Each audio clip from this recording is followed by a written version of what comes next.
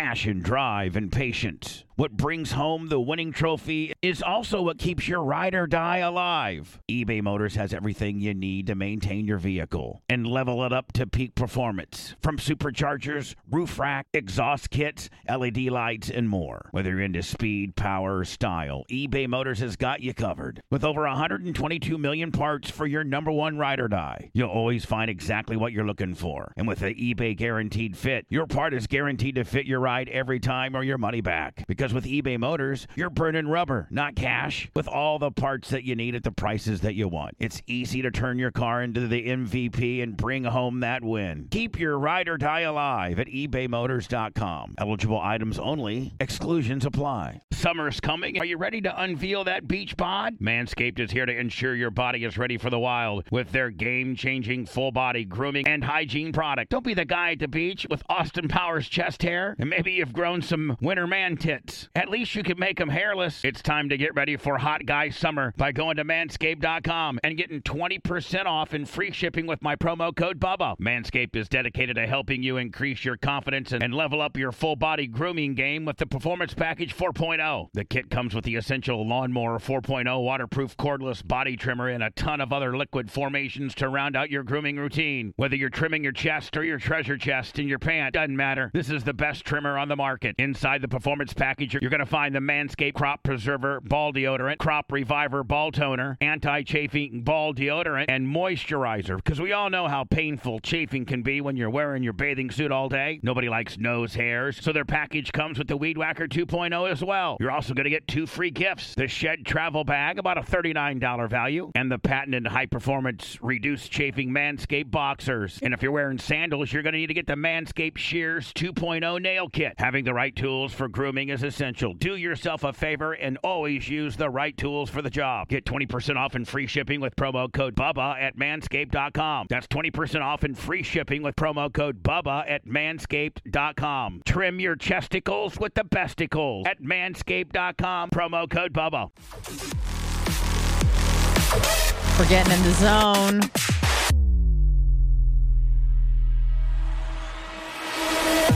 Welcome to the Anna Hummel Show.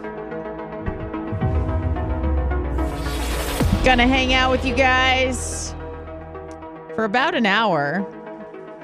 Thanks for those that are joining in. I see you. Joe the Supermarket Big Lunger. Sean Crosby, thank you guys for joining us. For really me today. I was trying to explain to some friends at jiu-jitsu yesterday about the show. Not really trying to invite people to listen. Not that I don't want people to listen to me, but sometimes you just want to keep things separate but equal, if you know what I mean.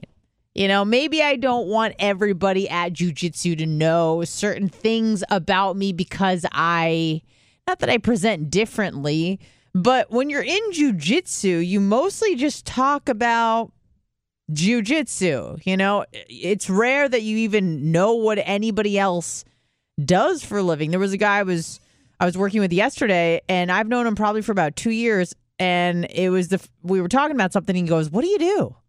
And I'm like, that's insane that we don't know that 2 years into a friendship, but which is kind of awesome.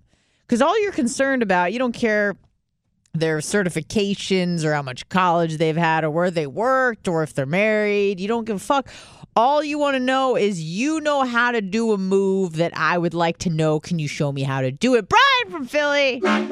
I'm so glad Brian from Philly is still involved in this program. I really appreciate you, Brian. It was great seeing you.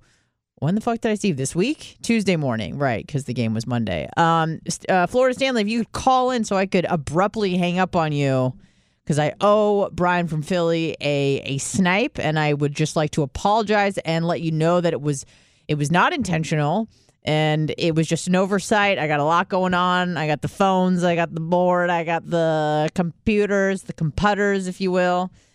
So I do apologize for that, and thank you for still contributing to this program, Brian. I appreciate you more than you know. 813-90-BUBBA if you'd like to call in. So jiu-jitsu is just nice to keep things separate but equal. You know, you have, Not that there's a few people that I know and that know me and we like get each other or they listen to the show and they get it. But I fear, especially a lot of my female friends, which it's been a while since I've had this many girlfriends. And to be honest, I don't even have that many there. But because most of the people there are men, I would say the demographic breakdown gender-wise at, let's just say, my gym, Gracie Tampa South, and on any given class, it's usually probably 18% women, 82% men on average. Oh, Mike Thurman, $49.99. Towards on his end of the month bonus check. Wish I got one of those. But hey, that's okay. I appreciate you nonetheless. If it goes to the operation, it benefits me. Because listen, if you donate, especially during my show, you are showing that I bring value, which I'm trying to prove to everyone and myself on a daily basis that I am valuable. Please don't get rid of me. I wasn't on the show. The after show, yeah, there are nails and food in this keyboard and not for me. So I'm sorry if I keep looking down and you see. It's hard for me to disguise my face. I go, ugh. But yeah, so I wasn't on the after show yesterday. I got booted off, which makes me uneasy, even when it's the right decision, it makes me uneasy. There's really no reason I need to be there when the boys are discussing sports because all we'll be met with is, sighs and eye rolls. So I certainly don't want to be there.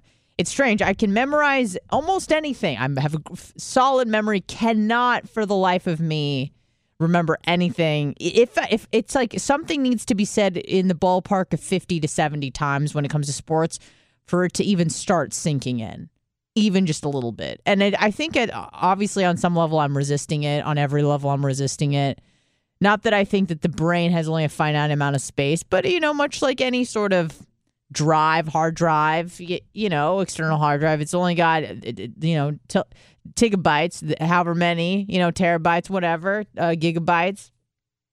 And then you have to start deleting things so new things can come in. So I feel like I resist the sports. I don't want to learn anything because I don't want it to cloud anything else that I may know or get in the way of anything. And also I find it terribly boring. I like when sports goes beyond sports, right? When it goes into domestic violence, that's when I start to go, oh, interesting. When it goes into drowning dogs, and when it goes into rape, that's when the athlete comes on my radar. Oh, Michael Vick? Oh, interesting. Yes, he was drowning dogs. All right. Do I know what team he played for? No.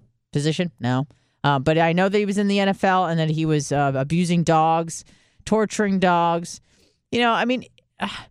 With Michael Vick, it's just interesting. It's interesting because, listen, if you, kill dogs, not great, right? No one likes that. I'm a vegetarian. I love animals. At least I'm supposed to say that. Fine. You shoot dogs for sport. Not okay, but someone who, electrocutes dogs in a bath, like that, you're not just trying to kill a dog, you're trying to make it suffer. And that is, you deserve a special place in hell for someone who is trying to torture a dog or any living sentient being. I mean, it is odd that we have selective compassion when it comes to animals. God forbid you mistreat a dog or hit a dog or kill a dog, not okay. But this is coming from the same people that eat chicken and cows and pigs. And they have no problem because those animals are reserved for food and these animals are reserved for being pets. So it is just kind of a strange thing. And it's not like a pig can't feel pain or even a chicken. It can still experience suffering. So it is a strange argument. I hear it all the time from people who I don't know what they're trying to do. I tell them I'm a vegetarian, and then it's just all of these things they assume about me, some of which are true, some of which are not. Do I have more compassion for animals than the average Joe? I don't think so. I don't think so, because it's not like I have a lot of love in my heart for animals. It's just like I don't like seeing things suffer. That is uncomfortable for me. Does that mean I'm a good person? No, it's just like I'm just queasy about it. Like some people are queasy around blood. I'm queasy about it. Like I don't want to hear a woman giving birth. Like I just don't like screams. It was even hard to like hear the 3-year-old that shot herself in the arm with the firearm that was left unattended by an older relative of hers. Like I just don't like hearing screams in pain. Like it's unsettling for me. But yeah, it is just kind of strange that we reserve certain compassion for animals and then other animals can just fucking, who cares, right? Like don't give a fuck about lambs, don't give a fuck about pigs, chickens, cows. But when it comes to a cat or a dog, now dogs I get, cats I don't. Cats are, they're not vile creatures, but they're so fickle. And living with 2 cats for 3 years, which I did with my old roommate, you would think that I would have grown at least like some sort of affection for an animal that I saw almost every day for 3 years. You would think I'd feel a little something when I had to say goodbye. And there was nothing. And I didn't know if that's because it was a cat and cats suck, or if it's me and the problem is me. So, listen, those are my 2 hypotheses. I don't know. I suppose both could be true, that I just have a problem pair bonding with living, breathing things. And also cats suck, so it's like hard to like them when they don't want to be touched by you, when they don't want to show you affection. Gouda, the one with the underdeveloped penis, he had his moments, but he was like as Bubba would say, a triple-edged sword. Because he was more affectionate, but he was also more annoying. Which is, maybe it was like looking in a mirror. I don't know. Where it's like, yeah, he's clingy, which is annoying when you don't want him to be around. But when you wanted that attention and affection from an animal, he was there to give it to you. Whereas the other one just couldn't give a fuck less. I'm like, why are you even a pet? Like Blue would just kind of do her own thing, and she like didn't want to be held. Even when I would see like Rachel hold her, she clearly was, she wasn't happy about it. So it's just interesting. Very interesting. 813-90-BUBBA if you'd like to call in. So yeah, a lot of the people in jiu-jitsu don't really know. And I'm sure that a lot of you have that sort of situation where you have like your friends, and then there's people you know at work, and they don't really know too much about you. It's a little different here, obviously, especially considering what we do and the topics that we cover. I feel like people here, the people I work with, and obviously by virtue of the job, you guys know me very well, and I'm pretty much the same. Like, I mean, there's parts of me that are dialed back and, turned up during the radio, but for the most part, like, it's not like there's no character being played, and that's fantastic to be able to be your just authentic self. And it's also not fantastic when you are your authentic self and then you just get a barrage of emails of people telling you why they hate you and why you're stupid and ugly and fat and whatever. Other horrible things people have to say. But at least you go, well, at least they got an accurate picture of what they're dealing with, and they have some opinions, and those opinions are not wrong, right? I mean, what you think of me or what you think of anybody isn't wrong. It's just your opinion. You can have one, and that is A-OK. Diane Feinstein, or Feinstein, whatever you want to call her, she's dead. Crazy, because I think she was really trying to go for the gold and say, listen, I might be 106, but I still got it, and you're not going to kick me out. I'm fine, until she wasn't fine, when we all got notified about an hour ago that the bitch took a lick. She's 90 years old. So I'm sure that this is all very exciting. I don't know in regards to how this works before there's election. I don't think that there's a hole. I think there's a deputy representative. I don't know if there's like someone in waiting, hanging in the wings to fill in her spot. I believe she was she a senator or was she a representative? I think she was she a fucking senator? I don't know. I don't know. All I know is that she was old as fuck. And I know we've covered this topic on the Big Show before about not necessarily term limits, but age limits? Is there a certain point when you just shouldn't be able to even be in the ring for it? I don't know how I feel about that, because I feel like if you, you could have Alzheimer's. I know everyone's like, there's no T. I know how it's spelled, kind of, with a Z. It's hard for me to say Alzheimer's, so I say Alzheimer's. So don't come after me. I know. But you can have dementia at 50. And most 50-year-olds are totally fine, totally coherent, but there are some that are not, like John Fetterman. His brain is fucking broken because he got stroked out. Although I will say, John Fetterman, I don't know who told you to do this, but I think it was the right move to go from goatee to mustache. It's definitely going in a better direction. There's something about the goatee, and I'm sure some of you have a goatee, that is wildly off-putting to me. I don't know what it is. I'm trying to think. I know people who used to have a goatee that don't have a goatee, some of whom am currently dating. I remember when this person had a goatee, and I was like, no. Then you let the rest of the beard fill in, and it was a yes. I like the mustache look. It's kind of like dirty, grimy, but also like a little funny. Like, I think having a beard, like a mustache, to me either says I'm an Indian man, because they all have a mustache, and that's it. That's the look. When you think about like the like Muslims, like they do the beard, no mustache. You see like Khabib with this too, where the beard, no mustache. That's like a look that says I'm a Muslim and maybe I don't like Jews. When I see a mustache, I think A, you're an Indian man, or B, you're like a funny white guy. Like, you got a sense of humor. It's like kind of, it's like a retro look a little bit. And to me, it's just like a funny thing to have on your face, like just a stash. Now, if the stash gets a little bit too short, it isn't too wide, then we go back to I hate Jews again. So you got to be careful with the stash. You got to be careful how it's manicured, because you don't want it to get too narrow, because that can be a problem as well. 813-90 Bubba. So yeah, I was going with this.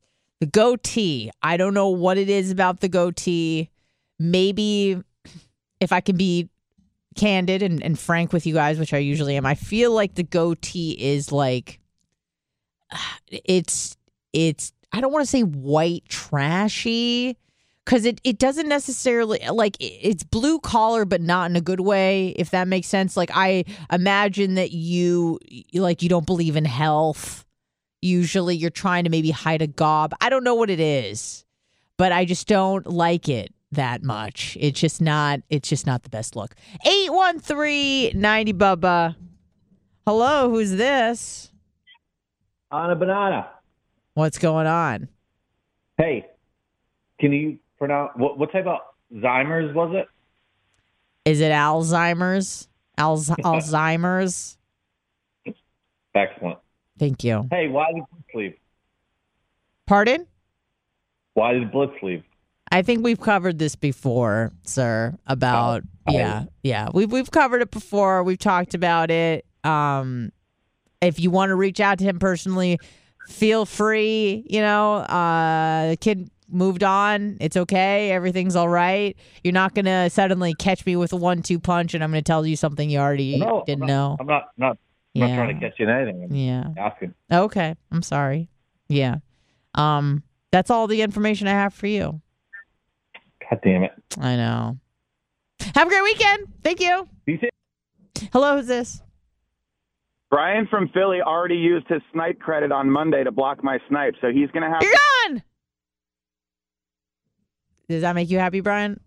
That was for you. 813-90. Thank you for calling in, Florida Stanley. I felt like I needed to do the snipe because I missed it, and he did donate a significant amount of money. $100 is a lot of money to me, and always will be. I don't think there's ever going to be a time in my life, unless inflation goes Germany, interim between World War I, World War II, it gets that bad. There's $100 is always going to be a significant amount of money to me, and I never want it to be otherwise. I never want to be so rich where I'm just like, $100, whatever. No, $100 is a lot of fucking money. I mean, I just think about all the yogurt I could buy for $100, all the brunches I could have for $100, which when you start drinking is maybe like 1.5, but nevertheless, it can buy you a good time wherever you are. It can buy me a good time wherever I am. A great meal, evening,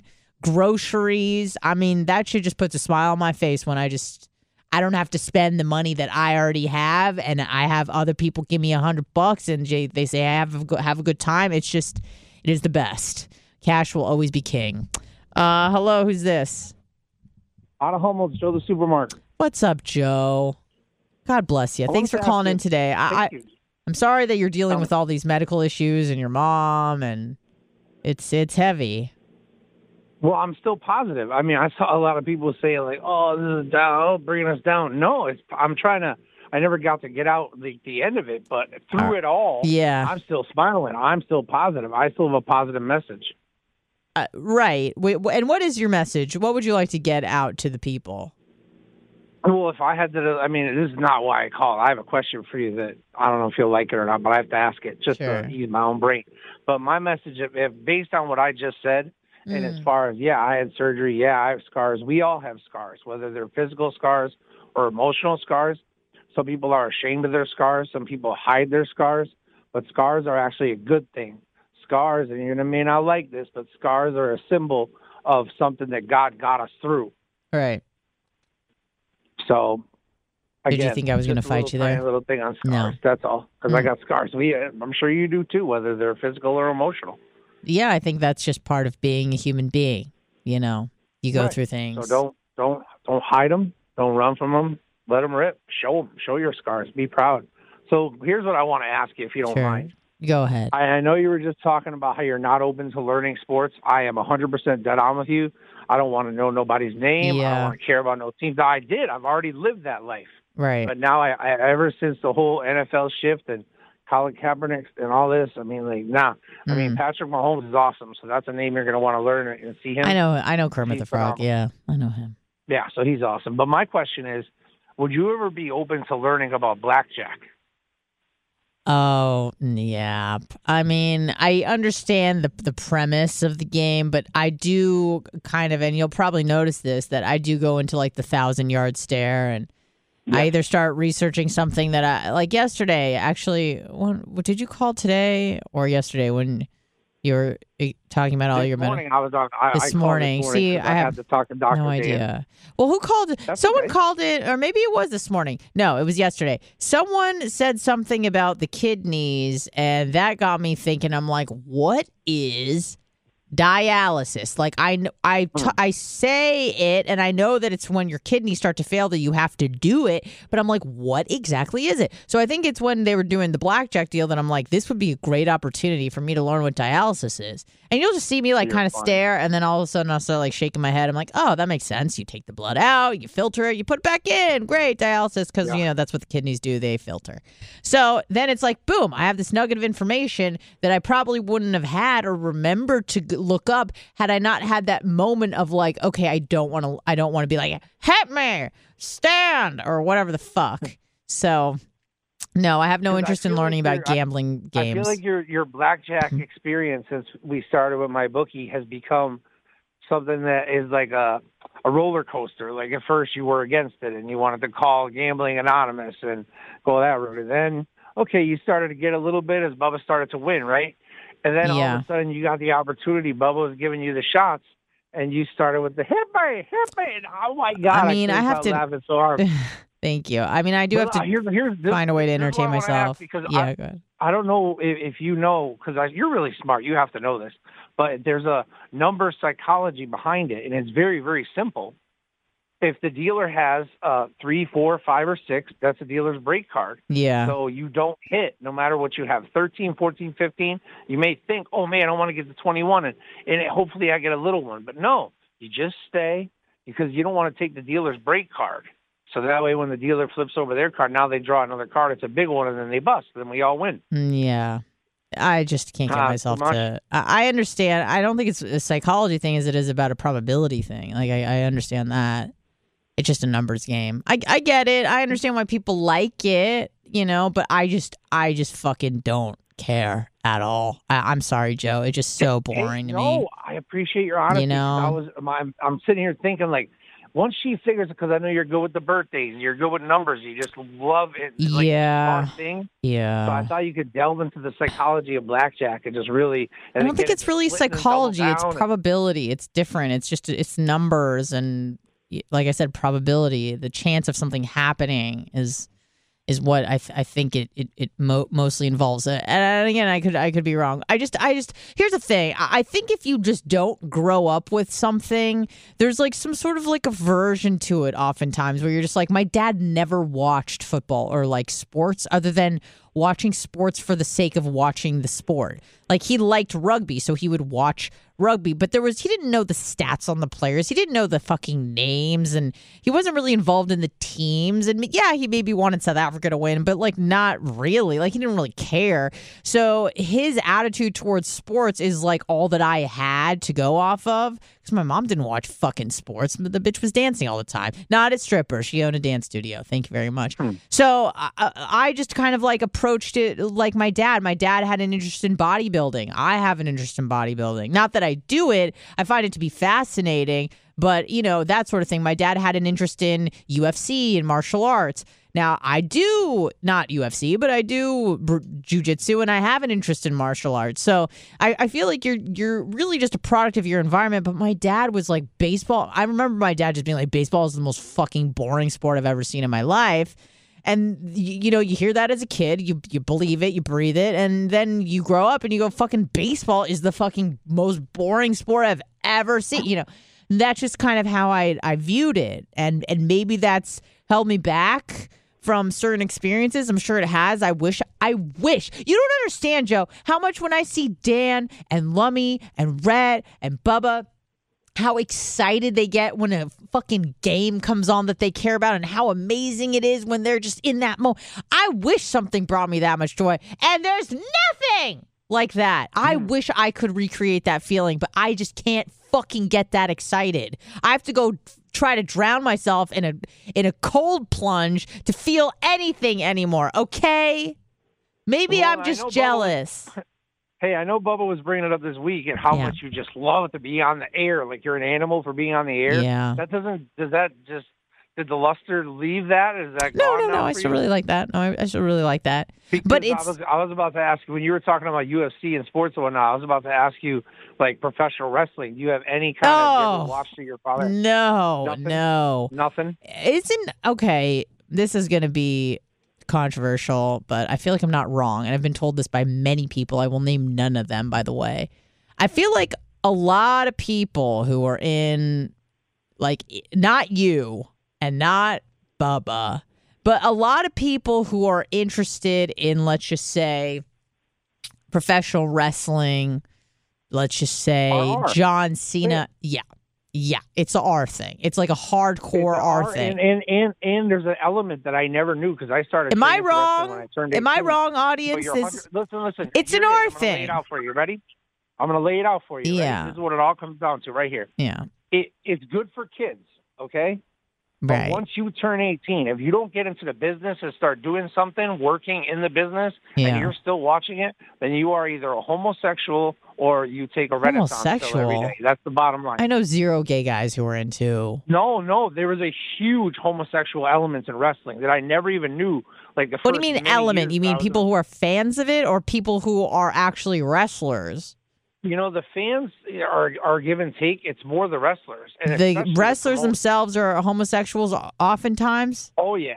Big time. Like who? Name one. 70%. Okay, well, there's an openly gay wrestler on AEW. His name is Anthony Bowens. He's one half of the tag team called the Literally Acclaim. never heard of this guy. Not that I know wrestling, but I've heard names. That's okay. Okay. Yeah, there's plenty Well, who's of famous? Who would I know that was a wrestler that was gay?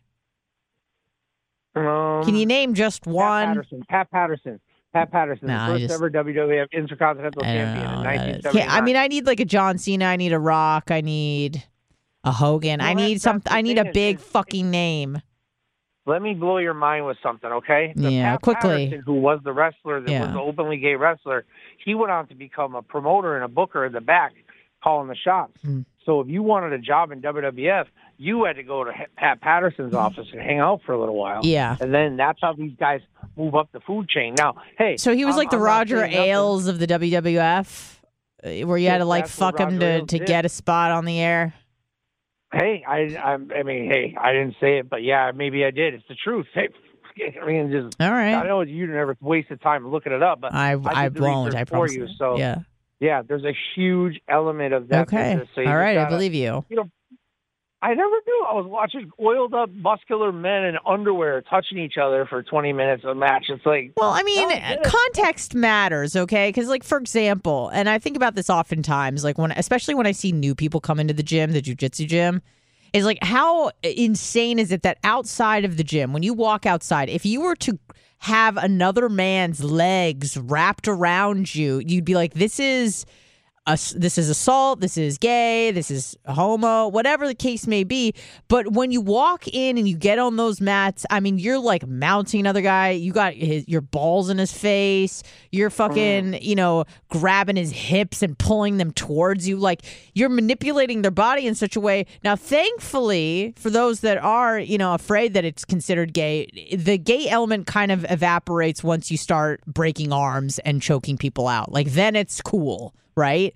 But it is interesting to me that every once in a while I'm like, this is so weird that this is so normal where, two guys are basically like mouth to mouth on top of each other, mounted in side control or whatnot. But if you were to do that, it be that close to someone outside of the gym, it would be considered outrageous. So context matters. So what I'm saying is you see these wrestlers, hold on, you see these wrestlers in their fucking underwear and shit like that. I think everybody can realize that this is just part of the essence of the whole thing. It's part of the pageantry of the sport. Singlet, I don't need to be in these little tiny things. Oh my God, that's nasty. Yeah. Hey, last thing I just wanted to ask you, we were just talking about something, but I forgot I was going to ask, but it was very important. But it's okay. What were you just saying? Real quick, that context matters, So I was like, maybe it's not just a gay thing, wrestling. Like, not that that's a bad thing, but I understand that it's part of the pageantry of the sport, if we can call it a sport. I think what I was gonna say was I really believe that even though 20 years has gone by in professional wrestling, and I'm not really I'm growing out of being a fan, but I'm still a fan. You're always a fan. Or you don't want to do it, but. I think I may be both homosexual and R. I think I'm obviously R because I'm laying in a hospital bed and can't walk. Yeah, you've got a unique pairing there, Joe. So yeah, I'm starting to get really attracted to men. So that's where I'm at. Okay, well, who's your crush? Who's your crush? Real quick before you leave, like who would you like to? Anybody in the Bubba Army that you've kind of had your eye on? Honestly, when I first saw Dark Match Steve in the studio at about 199, and he had his little baseball hat on, he's a little spinner, looking cute as fuck. And now I see him do his videos, and he's so muscular, and oh man, he's so cute. Yeah, he's a cutie. He's a cutie patootie. So, well, that's great, Joe. But I mean, I could acknowledge a man and say, "Hey, look at this guy." Absolutely, he's hot, absolutely. Like Dr. Dan. Come on, let's be real. How can you not look at Dr. Dan and say that is a perfect man? Are you kidding me? He's our hero. Yeah. Listen, as much as I would love to girl talk with you about the guys that you currently want to fuck, I do have to. I'm trying to wrap this up. Yes, I'm sorry. You're right. I didn't know it was going to go quite in that direction. All right. Thank you so much, Joe. Appreciate you. God bless. Interesting stuff. 813-90 Baba. In my quest for perfect health, or not so much perfect health, I just want to, there's very few things I can flex on, and I feel like my health and my conditioning, my aerobic ability is one of them, which is why I'm getting my VO2 max tested. And you're like, what the fuck is that even, and why would one care? Well, you guys know I'm really into the longevity deal. I love learning about not just biohacking, But bio-explaining. What is it? Not so much trying to hack your biome or your biology or anything like that. But I like it when people do case studies around the world and they go, okay, look at these blue zones, right? And they go, everybody that's living 100 plus are doing X, Y, and Z. And then they find the commonalities and they give that information to the people. So VO2 max is essentially like how efficient your body is at taking in oxygen maximally. And is a good proxy, not a good proxy, but a good metric for you, athletic endurance and just fitness overall, aerobic ability, things like that. So getting that tested, it's essentially just a stress test. So they either put you on a bike or a treadmill, and they're like, all right, go at this. I mean, I really don't know. I haven't done it before, but then it's like, all right, you're going at this pace. You got like the max oxygen mask on, or I don't know if it's like an oxygen mask. I think it's just monitoring how much oxygen is coming in and out of you. And then they increase the stress and see, I guess, how far you can push it, how far you can go. Now, lucky for me, I do always perform better when I have an audience, and I think I will have an audience because the guy who is administering the test is a professor at the University of Tampa, and he basically told me, didn't ask me, he told me that there would be some students there kind of like watching the test. Oh, Tease! $100. God damn it. Thank you so much. Absolutely. Brunch with all the people, all the girls. Hell yeah. Oh, dear. Mike Thurman with a $9.99 on the Super Chat. Guys, thank you so much. And if you're sending it anywhere else other than Super Chat, I will not see it. It will be considered after hours trading, and it will be announced Monday morning. So I do apologize if you guys are sending stuff via Venmo, Cash App, PayPal, anything else. I'm not seeing it, but I am seeing the Super Chat. So thank you to Tease, Mike, Brian from Philly. God bless you guys. Thank you so much. So Monday after the show, going to go get that tested. And like I said, I do perform better in front of an audience, which is why I definitely wanted to do the cold plunge with a group of people and not only was I in a group of people, there were expectations of what this guy usually does. So the instructor was like, I have a 95% success rate of people doing 3 minutes in the cold plunge their first time. He told me that. He's like, I have a 95%. I'm like, I can't be in that 5% a fuck up. So that helped with, clear cut goals. And then obviously doing it in front of people where I was like, people were looking at me, I was held accountable. And then thirdly, I was filmed. So if this was intended to be broadcasted to many more people than the people that were just there in that class with me. So having all of those things in mind, I was able to accomplish it, which was the 3 minutes in the 45-degree tub, which again, last 2 minutes were fine. First 30 to 45 seconds, I don't remember a worse experience, to be honest with you. I just, I don't think I've ever had my, I think it's your sympathetic nervous system. I don't think I've had my sympathetic nervous system that activated in my life. It was just like I had convinced myself that I'm like, this is unhealthy, like I'm dying.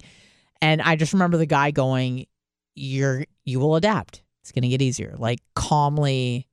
And I was like, okay, I can do this. Once I just knew I wasn't going to die, then I was like, okay, I can go through this. But the beginning was rough, and had people not been there, I definitely would have got my ass the fuck out of that tub. So I need that. So also with the VO2 max, not as freaked out as I was about the cold plunge, but nevertheless, I will perform better if there are people watching me. I think we're all like that, where you're going to try harder. You're going to be able to endure more, whatever it is in our brains, where it's like we don't want to be shamed. We want to impress, all that sort of stuff. So I did get blood work done a few weeks ago, and that I thought for some reason that was going to tickle some part of my brain about being like in shape. But the thing about blood tests is you're either in normal range or you're not, right? So there's no like excellent score. It's just, all right, you're normal, you're good. And that just wasn't good enough for me. I needed to be exceptional. Like, I work on my body, my health, and my nutrition all the time. I want more of an excellent score versus just like a normal, not normal score. So I'm like, all right, let's take it to the nenext level. Now with VO2 max, not only do you get like good, fair, excellent, whatever, now you get put into a percentage, which I like percentage. I like hierarchies because I want to be elite. So, I'm thinking I'll probably be in the top 5% for my age, sex. Age and sex, I guess, is the only two things that really matter. So yes, that will be on Monday. I will be filming that experience for you all and for myself as well. So it should be interesting. 813-90 Bubba. I'm sure most of you know who the comedian, well, he wasn't all that funny, but the comedian Dane Cook is. He recently got married. So just for reference, Dane Cook is 51 years old. And he just married a 24-year-old woman. Now, that in and of itself, to me, is a little odd. That's a pretty big age difference, age gap. He's a pimp. I'm sure that's a lot of people would say. Pimp, daddy, awesome, fantastic. But then you kind of dig a little bit deeper and you go, oh, it's not like they just got married, like they met and then got married a few months later. They've been dating for 6 years. So then you do the math there and you're like, all right, he was 45 and she was 18. What the fuck? Again, I'm sure many of you guys are like, hell yeah, pimp daddy. And to some degree, like I am too. I don't know how I feel about this, folks, to be honest with you. I get why all men are attracted to a certain age group of women. Like women are their hottest usually between 18 and 25, 26. It's when they're in their, quote, sexual prime. For men, because they're mature, obviously. They're not children, sexually mature. But they're young and they're virile and they have usually the highest levels of fertility and they can bounce back quite quickly. And this is just why men prioritize and are attracted to youth in women. I understand that. I studied that when I went to grad school before I dropped out. I studied that as an undergrad. I'm very aware of evolutionary biology and what things men find attractive in women and vice versa. No problem. I get it. But then when you really think about it, okay, you were a 45-year-old man and you meet an 18-year-old chick. And I get it. Like, I understand wanting to, like, fuck her. Like, I get that fully and completely. But then, like, hanging out with her seems like, that's interesting and a little bit bizarre. Again, understand the sexual component 100%. I don't really understand the relationship component. Obviously, I mean, it seems obvious. Everyone thinks like, oh, the man is being predatory, maybe. But I also think of it, and I've heard other people talk about this as well, but like, the female's also predatory in a way where she knows that she's able to kind of like hijack a man's feelings for her because she's in her sexual prime, let's say. And sexual prime, and I'm sure some older women will get at me like, oh no, it's early in your 40s where you're okay. Maybe you're sexually comfortable with yourself, but in terms of like your sexual agency and the power that you have over men, your prime real estate's usually 18 to 24, 25. That's when every man from the age of like 15 to 80 are going to find women in that age category the hottest. That doesn't mean they're going to find as soon as you turn, 26, you're unattractive to men. That's not the case. But if we're talking about like your prime as a chick from a sexual agency point of view, not necessarily your value to society. Certainly not. I think that increases for both people with age. You just meet more people. You have children. You are more wise. You have a better ability to help other people as you get older and you acquire more information. Men and women are certainly more valuable to society as they get older, I think. And then when they get too old, then they're a burden again. But in terms of sexual agency, so I just want to say, like, not your value as a person, but your value on the sexual market is the prime is 18 to 24, I would say, for women. I get that. No problem. But as like a 45-year-old man, and Have you ever thought about why your wireless bill is so damn expensive? It's all just radio waves. How much can a radio wave really cost? Seems like wireless got together and decided, I don't know, $100 a month or so. I think the people will buy it. What choice are they going to have? Now, thanks to Mint Mobile, you're going to have a choice, my friend. Right now, Mint Mobile has wireless plans starting at $15 a month.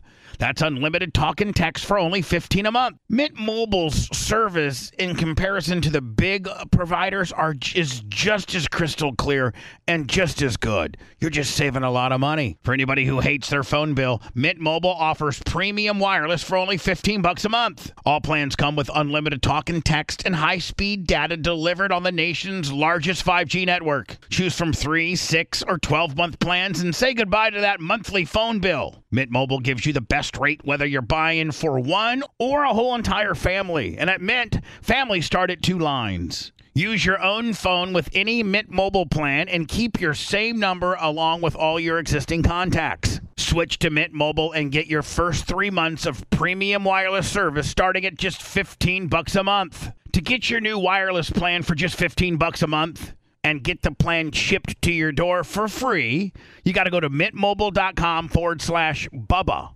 That's mintmobile.com/Bubba.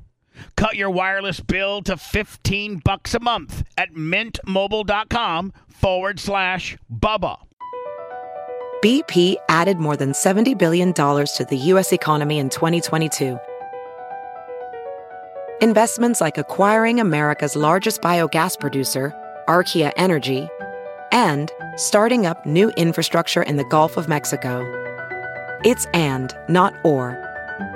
See what doing both means for energy nationwide at bp.com/investing in America. I'm sure there's many 45-year-old men listening right now, like, to hang out with an 18-year-old, not just to hang out with an 18-year-old, but then this is what kind of boggles my mind. Is that when she says stuff, you have to, like, take it into consideration, like she's a real person with real thoughts. Like, that, to me, I would think would be challenging. Because I know that if I was hanging out with an 18-year-old and they were trying to tell me their ideas about how things worked and their life and, you know, just their view of the world and geopolitics or politics in general, and they had some ideas of their own, and then to be in a relationship with someone is beyond just the sexual, right? You have to engage with them emotionally, spiritually, mentally, and you have to kind of like indulge them. And I just don't think that is like remotely possible with a 45-year-old man who's, at the time he was 45, lived a very full life and seen a lot of things and had a lot of experiences. And then you basically meet an infant adult and you fuck her. Yeah, great. Awesome. But then you have to like consider her ideas. Like, how do you pull that off where you're like, yes, that's wonderful. Like, great job. Yes, this is how a credit card works. That's great. Oh, you've never paid a bill before. Okay. Like, then how do you come to that person with a problem is what I'm asking. You know, when you're in it with your partner and you come to the table and you're like, I got this fucking issue, you know, and when you respect the other person, that doesn't mean you have to listen to them all the time. But when you respect the other person's mind, at the very least, that you start talking and they start spitballing ideas and you're like, okay, you may have some good ideas, you may not. But if you think that other person is mentally just reread out because you're like, you fucking know nothing, I feel like that would somehow diminish my respect for them. And again, I'm coming at this from a female brain. So maybe that's my problem, is that guys don't give a fuck. They're not looking to women to help solve their problems. I get it.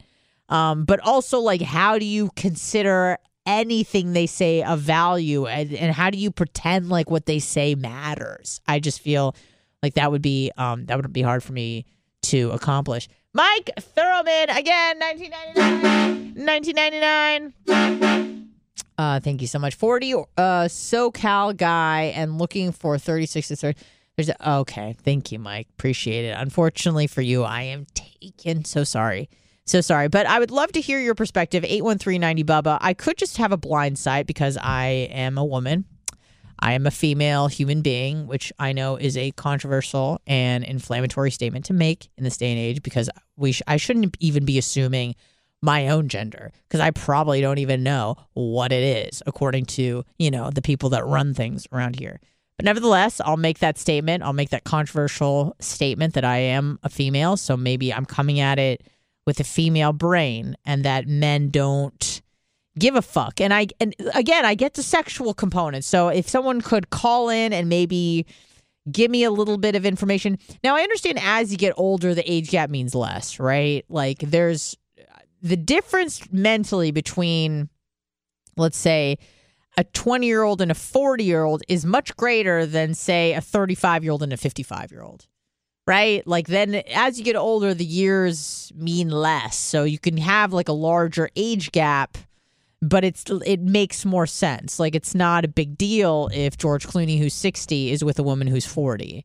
But it is kind of strange if a guy who's, 30, 40, 38 is with someone who's 18. Like there's the age difference is the same, but the mental maturity is much different. So if you want to call in and help me with that, understand that maybe I'm not getting it and he should just be applauded. But I would just like to see their interaction because I feel like when there's a huge age gap, especially when one of the partners involved is very young, I like to just look at, what do you guys talk about? What's the pillow talk? Is it just talking about fucking all the time? Because even that is going to get old at some point. And so I would just like to know what you're talking about and how do you convince the other person that you actually are considering what they're saying? Because I've talked to 18-year-olds before or, maybe younger, maybe a little older. When they start spewing their ideas, you're just like, right, that's great. Oh, okay, you're just going to go to college and then just get a job and make $150,000 a year. That's so interesting. Tell me more with your, women's studies major that you're going to suddenly become this, fashion tycoon. How are you going to accomplish this? Oh, it's just I'm going to work here for 6 months and I'll probably get promoted. No, you won't. No, you won't. Not going to happen. But that's okay.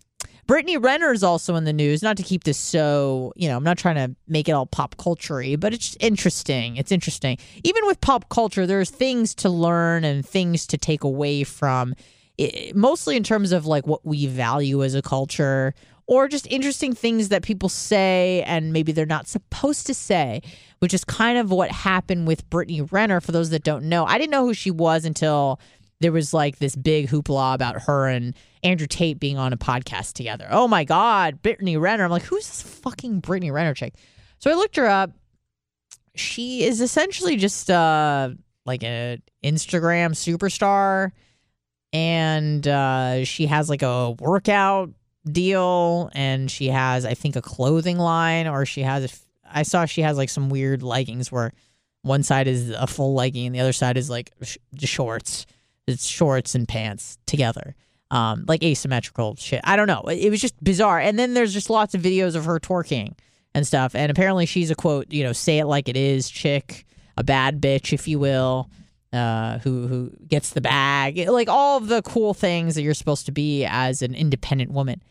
But she's recently come out and talked very openly and candidly about her sexual history and how she regrets much of it, which is interesting because most women would never admit that they regret what they're doing, at least publicly. And, you can fuck like a guy and be have unattached sex, all that sort of stuff, which now it seems like there's always a reaction to everything that happens, whether it's something from the right or from the left. But, we've seen this.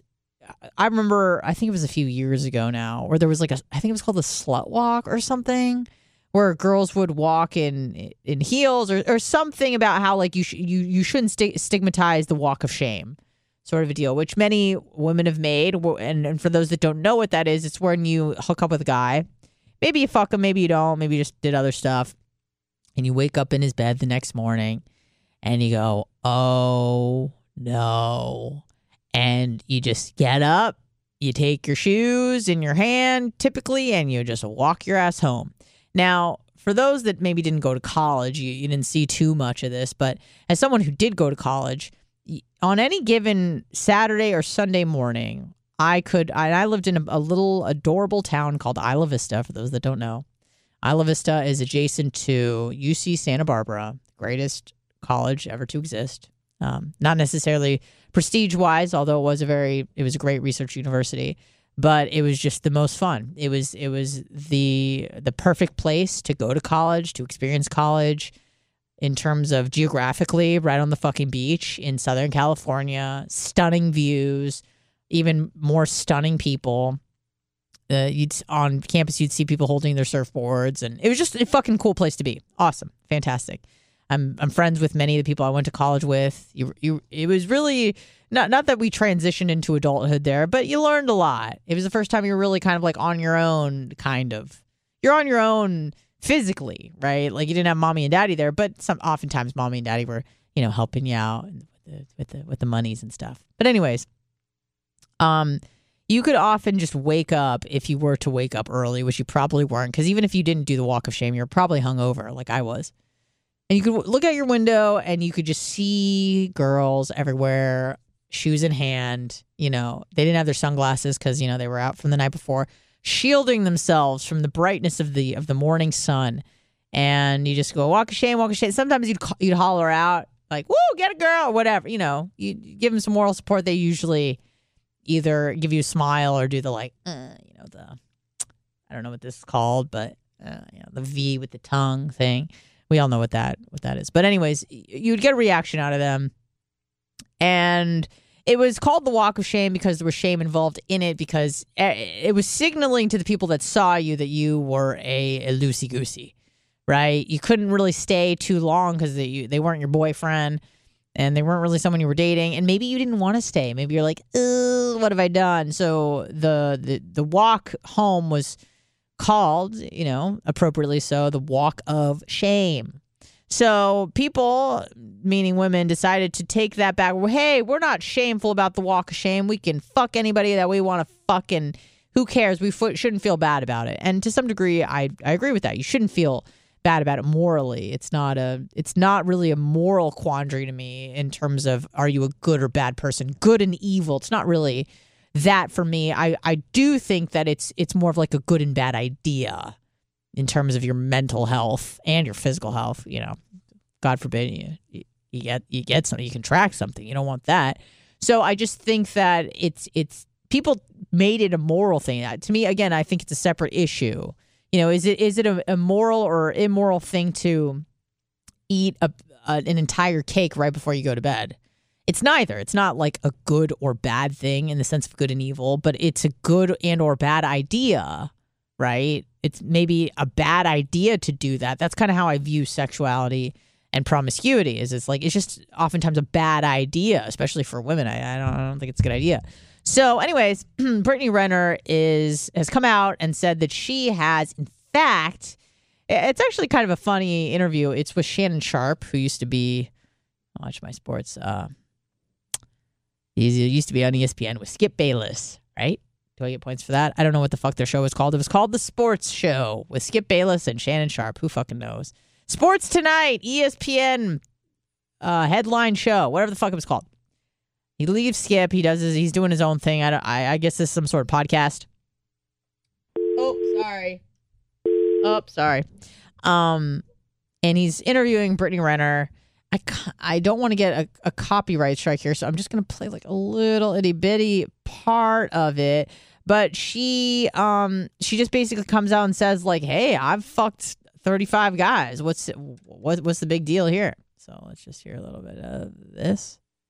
To be honest, but as I got older, I wanted one. Did you think? Did I think about the ramifications of telling people that I had sex with multiple men? Yes, I don't care. It's the truth. If you don't see me as a potential dating person, then great, one less heart to break.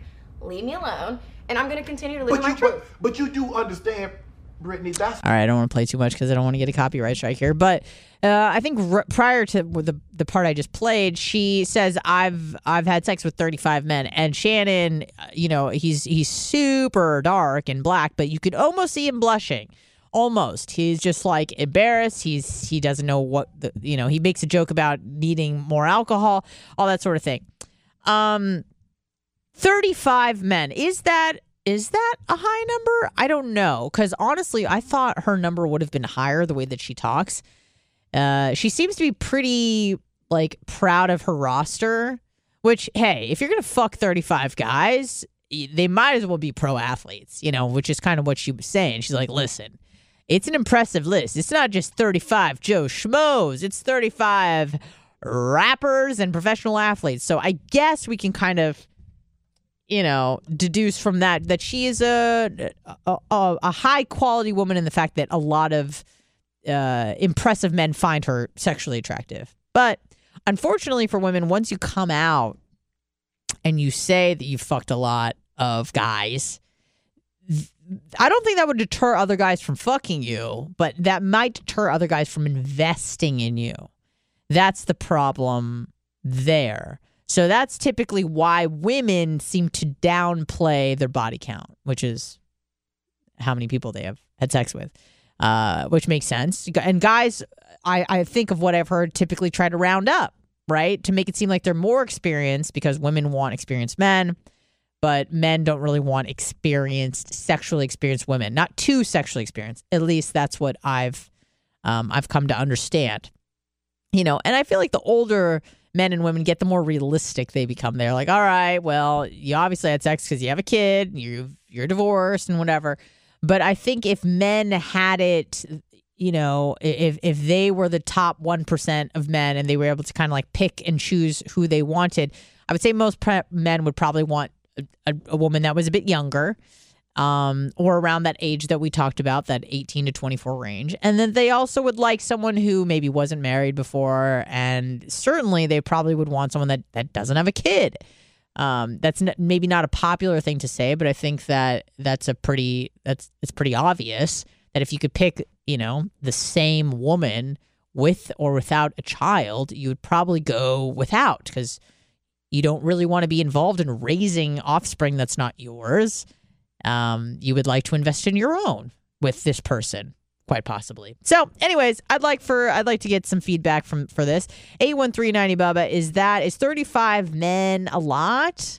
I feel like it used to be, but because now the sort of things that I hear women doing, I'm just like, wow. I'm just happy that if you're not in the triple digits, then that's pretty swell. And Shannon also makes a good point here. He's like, that's kind of selfish to say out loud. And she's like, what are you talking about? Why is it selfish? He's like, because then for the next guy that's going to invest in you, you're making him look bad, because now you're broadcasting that you are maybe not that selective, which she kind of is in some ways, because she's not just fucking any guys. She's fucking, top athletes and rappers and whatnot. But anyways, you're making him your future guy look bad, because this is on the internet now where it lives forever. So we'd love to hear your thoughts. And let's get to it. Hello, who's this? It's B96 Tony. B96 Tony, thank you for calling into the program. All right, Anna, I'm going to tell you something that I don't normally say, but I'll say it. Do it. So I was married twice. Okay. And the first time I was married to a girl my same age. How old are you now? Now I'm 45. Okay. And at the time when we met, she was the same age. We were from 20 to 30. Mm-hmm. And we kind of ran the same. But I found that relationship was just boring. We were just doing all the same things. And then we got divorced. And then I met when I was 33. Sorry, just a girl who was quick pause here. 23. Just quick pause. Yeah. John Costica, 49. Sorry, go ahead. Thank you, John. Go ahead. But so I met a girl 10 years younger than me. So now you're at what age? Right. This is your second. Yeah, I'm 45, and she's 35. And this is now, or? This is now. Okay. Right? Yeah, this is 10 years later. Yes. But when I met her, I was, 35 and she was 25. All right. And but the point is that like there is such a like God, there's so many weird things when you date someone with a 10-year difference. Like she likes to go out and party and stay out all night, woo! And you're 35 years old. You're like, I don't know about all that. And there are a lot of awkwardness and a lot of adjustments. And you're still with this woman? And yeah. Oh, okay. So how did you work through it? Obviously, it didn't break you. You were able to tolerate it, but yeah. But what I'm going to tell you was the difference between my first marriage and my second, dating someone who's 10 years different, is the 10-year difference. Okay, basically, the first wife was real conservative. Dating someone 10 years younger, she had such an open mind to threesomes and orgies and just like craziness. I think you're making a huge generalization with only having a sample size of 2, which is the first person you were with was boring and the second person you were with was 10 years younger and they were exciting. It could just be them. Like you met a boring person and then you met an exciting person. Could be true, but I think her mindset and her politics and a lot of the things that she thinks and thought and her music selection, and like there's so many different things that were different than someone who's your own age. I mean, you have like she's like into like boy bands, and I'm into like Pearl Jam. I'm like it's like so weird how differences that we have. Yeah, it's somewhat age dependent, but I think it's just also her as well. I mean, I knew 25-year-olds when I was 25 that never went out to the bars, and I know people in their 40s that go out all the fucking time. So it's age dependent, but it's also just it could be you vibe better with that person. You're more attracted to them for a plethora of reasons and their interests, and you're just kind of associating that with their age. Like, oh, all 25-year-olds are into this. I don't know if that's necessarily true, but has she calmed down? Now she's 35, so. Oh, yeah. Now she's like totally like chill and just. Now she's boring, right? Or no? Well, no, I'm probably actually the boring one, or maybe I was just immature. You're right. I might have just been an immature person, and then I was just equally mentally the same as her at her age. You know what I mean? But we had a question for you, Anna. This is the one. Sure. We're doing the intermittent fasting. Yeah. Because we were kind of wondering if you could talk. Who is we? Oh, you and your wife. Okay. Sorry, go ahead. Yes. We're kind of wondering if you could walk through and talk through your weight changes like Bubba tried to do that one day, but like where you could just tell us like where you started at and where you got to and where you're trying to go to. Like what, how does your weight fluctuate and like, yeah, I guess my wife wanted to know your perspective on it. Yeah. So first I need to tell you that oh shit. Oh, he's listening for the answer.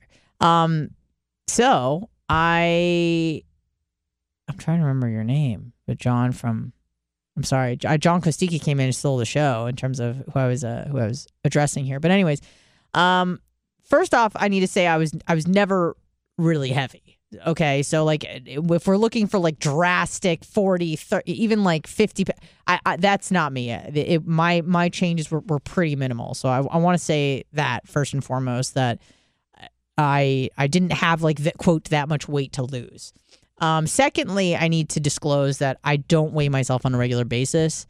It's not a good idea for me. Someone who has, I hate saying like suffered from, but someone who had a problem with, obsessing over numbers and weight and freaking out about small fluctuations, and someone like me, for example, that had OCD and also compounded with body image issues, which I have yet to meet a woman that doesn't have body image issues. So it's not just a me thing. I understand that.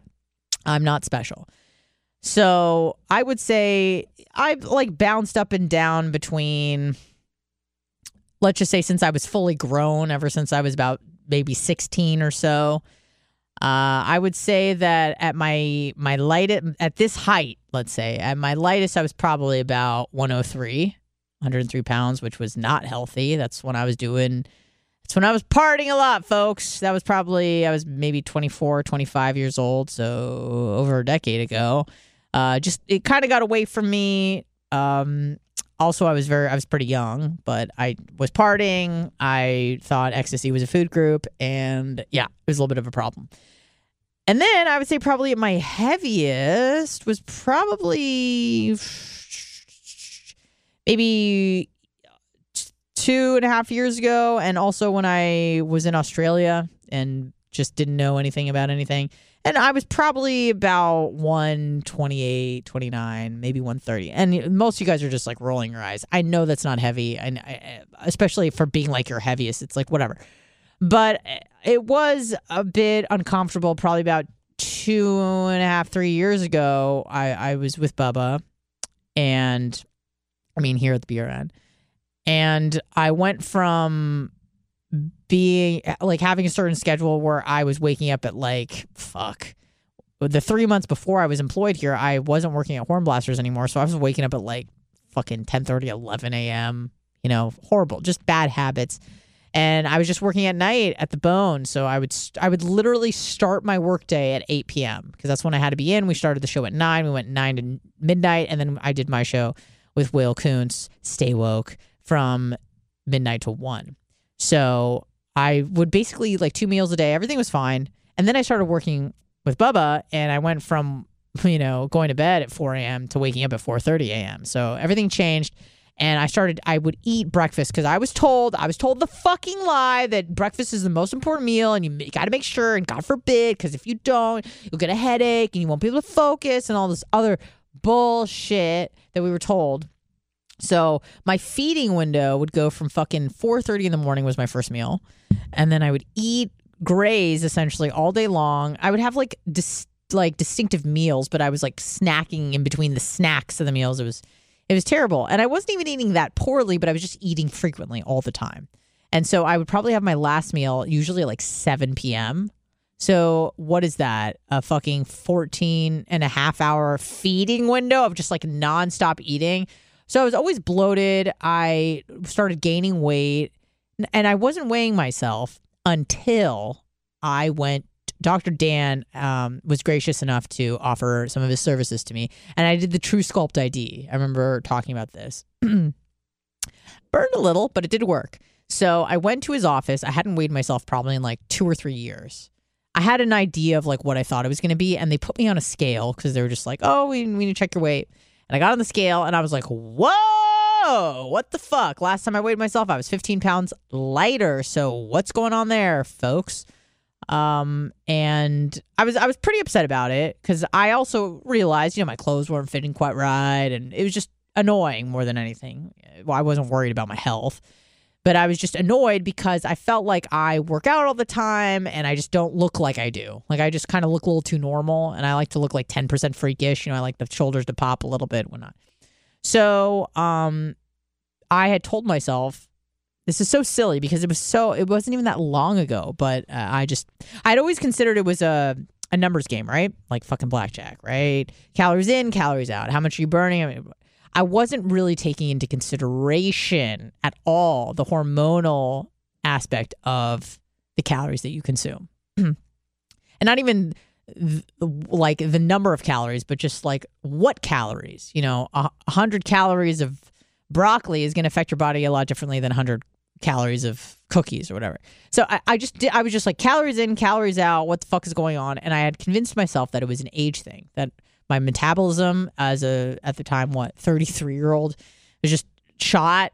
This is what happens when you age. You start gaining weight. It's what I told myself. I thought, I was convinced. I started going to the gym more, going harder, all this sort of bullshit, until I came across a guy named Dr. Jason Fung from Canada.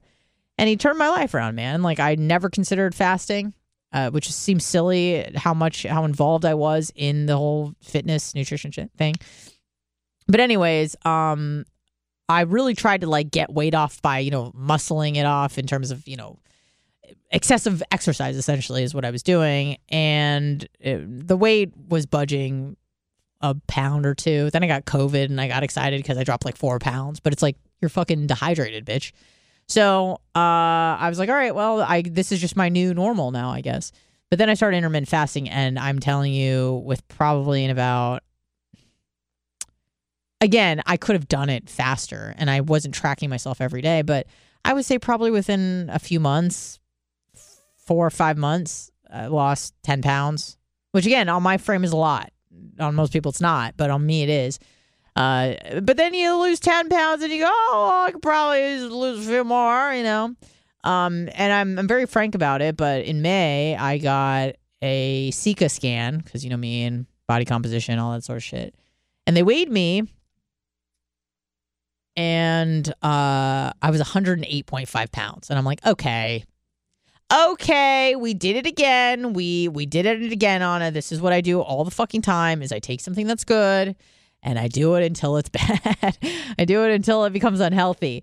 So someone with OCD and discipline I've never struggled with because that's what drives you. And unfortunately with OCD, the reason why it can be, it's so invasive and hard to get rid of is oftentimes when it attaches to something good, and I'm doing good in quotes, like working out, exercise, being disciplined with what you eat, you get applauded for it. You just get so many accolades, and people are envious, and they're just like, wow, you're so disciplined. So it's hard to get rid of habits when everyone else around you is telling you that they're good.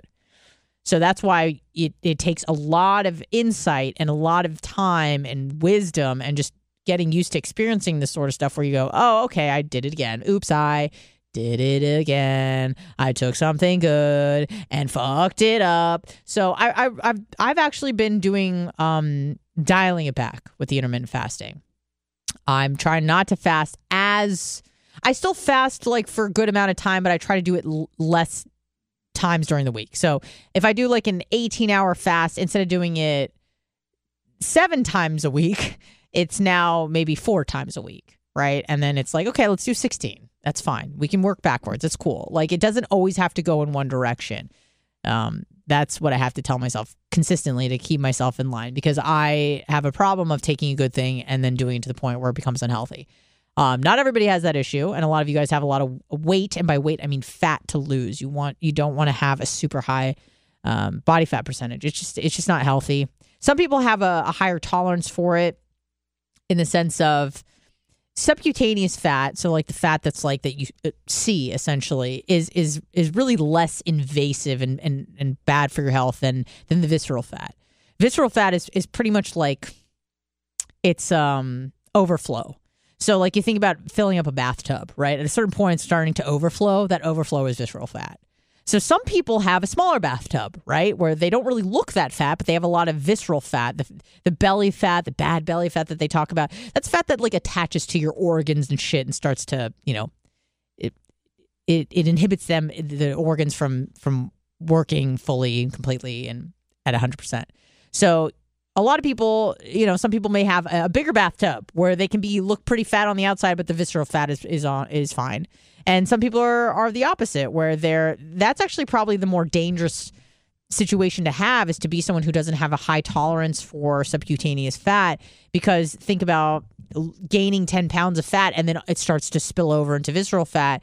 Whereas with someone who has a higher threshold for that, maybe they can gain 50 pounds and still be totally fine.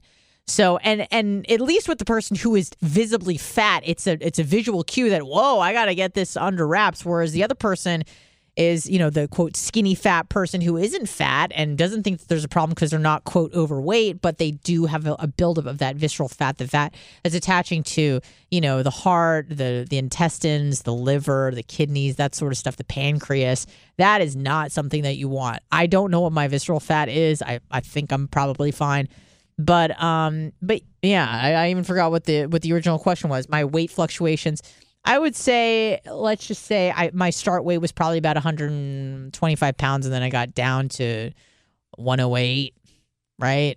So what's that? 16 pounds, and now I'm probably back up to right about I feel best at probably about 113, 114. And then I got to just be mindful of it, every day, because that can be, obsessive to a person who has a brain like mine. Let's take a few more calls. I have no idea what time it is. Oh, shit. I've been going for over an hour. Look at that. Hello, who's this? Hey, Anna. How you doing? Scott from Delaware. What's up, Scott from Delaware? Thanks for calling in. Hey. Yeah, man. I wanted to call and let you know that I kind of credit you with something I'm doing. And I got on the fasting script. Yeah. I wanted to call during the show, but I think Bubba would be like, oh, really? Yeah, But, he probably would be. So I started this keto thing, a clean keto. Now I know you don't eat meat and all this, but just spent a month on this, and I wanted to generally just get into the fasting thing, but I find myself just automatically doing it. Great. And and just now I'm just doing like a 16 hours, I guess. That's fantastic. Honestly, that's fantastic. And I've gotten rid of blood.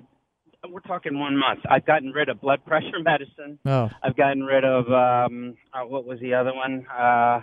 Was something else. It was hypertension or the statins. Statins. Okay. My legs. Yeah, 'cause my legs were getting kind of crampy and all that. So like blood thinners and okay. With the keto. Absolutely. Wait, keto and then you said by default you were also fasting because you just weren't hungry. Yeah. Okay. That's fantastic. Yeah, that's great. That makes me so happy. I don't think you can credit me for the keto thing. I certainly am not keto. I know that. Okay. Yeah, but it's like not hot dog. I'm talking clean keto, like just nothing processed. Just because just elk meat that you yourself hunted. Yeah, I get it. Yeah, and then I combine all this with transcendental meditation, and just the whole trifecta has been wonderful. So that's great. Anyway, I thought of you when I kind of leaned into the fasting deal, but I'm glad you're talking about that. Good, yeah. Keto is extremely effective. It really is. It just, for me, I think, and for most people, if you want to have like a social life at all, or if you just want to indulge every once in a while, and it sucks that you're like, oh, I can't. Let me just have this one piece of cake. Oh, I'm out of ketosis, and but it is effective, and it will get the fat. It will get the weight off, the fat off. Yeah, and it just how it makes you feel. I mean, I don't care as much about the weight as how I'm living life now. Good. Did you get sick at all when you were in the transition? I know some people when they transition into doing the keto thing and getting ketosis, they get like flu, like they get the flu or flu-like symptoms. The keto flu, yeah. Yeah. So what that is the when your body just gets rid of all electrolytes. And there's this stuff called LMNT, element, and it's like 1,000 milligrams of sodium. I don't mean to hawk a product, but it has like 1,000 milligrams sodium and it has potassium and magnesium. If you stay on those, you do not experience that keto flu.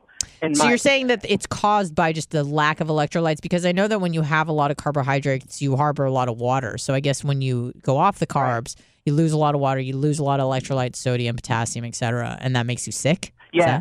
Okay. When you're in ketosis, you can have all the salt you want because your body needs it. I see. And it just gets your kidneys just dump out all of that stuff, and then you need to replenish it, and that's what happens. You get the crampy legs. You need the magnesium and all that stuff. Yeah, and that's been the secret. I mean, I've read all into it.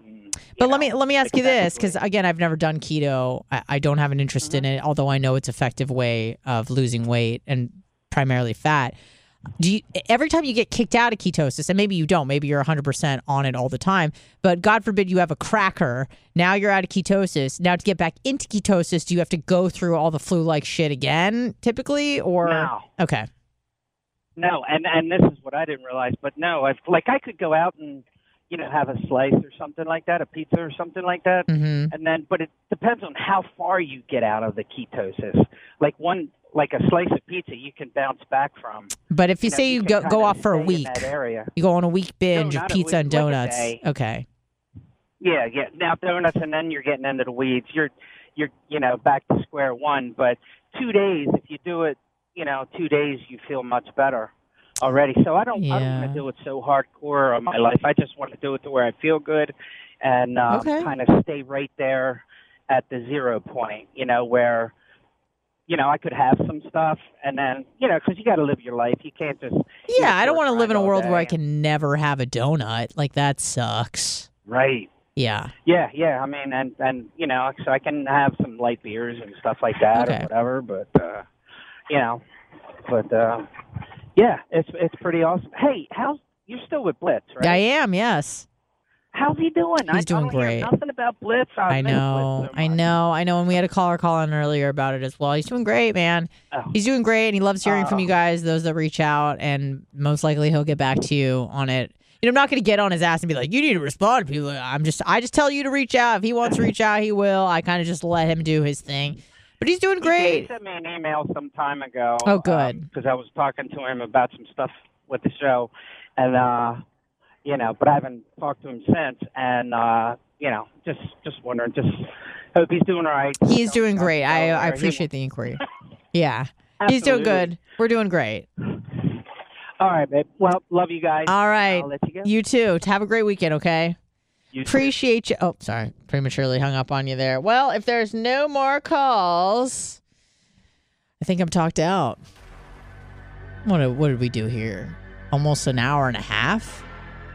I had to get it out because especially when it's a heavy sports show and I'm just kind of sitting there, did a lot of blackjack. I can't really contribute. It bubbles and boils up, and so I have to get it. Ooh, another call. How exciting. Let's take it. Hello, who's this? Hello? Anna Hummel. Hi.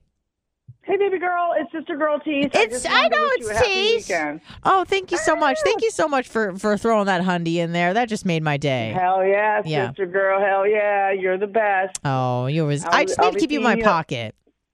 I would love to just keep you in my pocket because every time I see you, you're just a bubble of joy, you know? Well, fuck yeah. That's how I roll. Yeah. That's how I roll. I know. And, like I said, we need to get the royalty hose, the local one. Oh, Anybody I like that. Wants to come, but the royalty Susan hose. P, Wizzy, Maria Guatemala. Listen, hey, let's do a brunch. I am not trying to say anything bad about anybody or anything. I am more than happy to attend, but the last time I tried to get everyone and together, it's a lot. So if anybody of the royalty host wants to organize something like that, I 100% will show up. Me and Susan Poitras have been. We've been. I will happily show up. I will not organize it though. Just to try to get on everybody's page and organize and see when. It's like corralling cats. Yeah, exactly. You got it. Oh, by the way, cats rule. Don't talk shit about cats because they're the best. They don't. So. I mean, I guess it depends on the cat. I'm sure you're going to tell me your cats are different. They're not like that, but no, I'm telling you right now. Yeah. Oh, I'll bring it to the. Please I'll don't. bring Hayward to the next 199, and you'll be like, oh my god, I'm sure he's going to love the horn, the train horn. Oh no, they're the best. Yeah. But I mean, we'll get the local royalty hose or anybody who wants to go, but. By all means, you organize it. I'll show up. All right. Well, I'll get with Sister Girl Susan P because that bitch loves brunches. Oh, so, she sure does. She sure does. Well, you did an awesome show. Thank you. And we'll definitely see you at 199. All right. I'll see you on the 27th. You got it. All right. Thanks, girl. Have a good weekend. All right. Talk to you later. Bye bye. So great. Just the best listeners. We have the best fans, all 5 of them. All 5 of you guys. Thank you, Tease. Thank you, Brian from Philly. Thank you, Mike Thurman. Did I miss anybody? Please call them out if I... Oh, John Costica. Oh, my God. Could you imagine if I forgot him? Never. Never. Thank you guys so much. I hope you have a fantastic weekend. Please stay safe. Don't drink and drive. Don't be Orlando Davis. Don't be that guy. Plus, Kevin's got a lot going on. He doesn't have time for your DUI phone calls, okay? I love you guys. Have a fantastic weekend. I'll see you on Monday.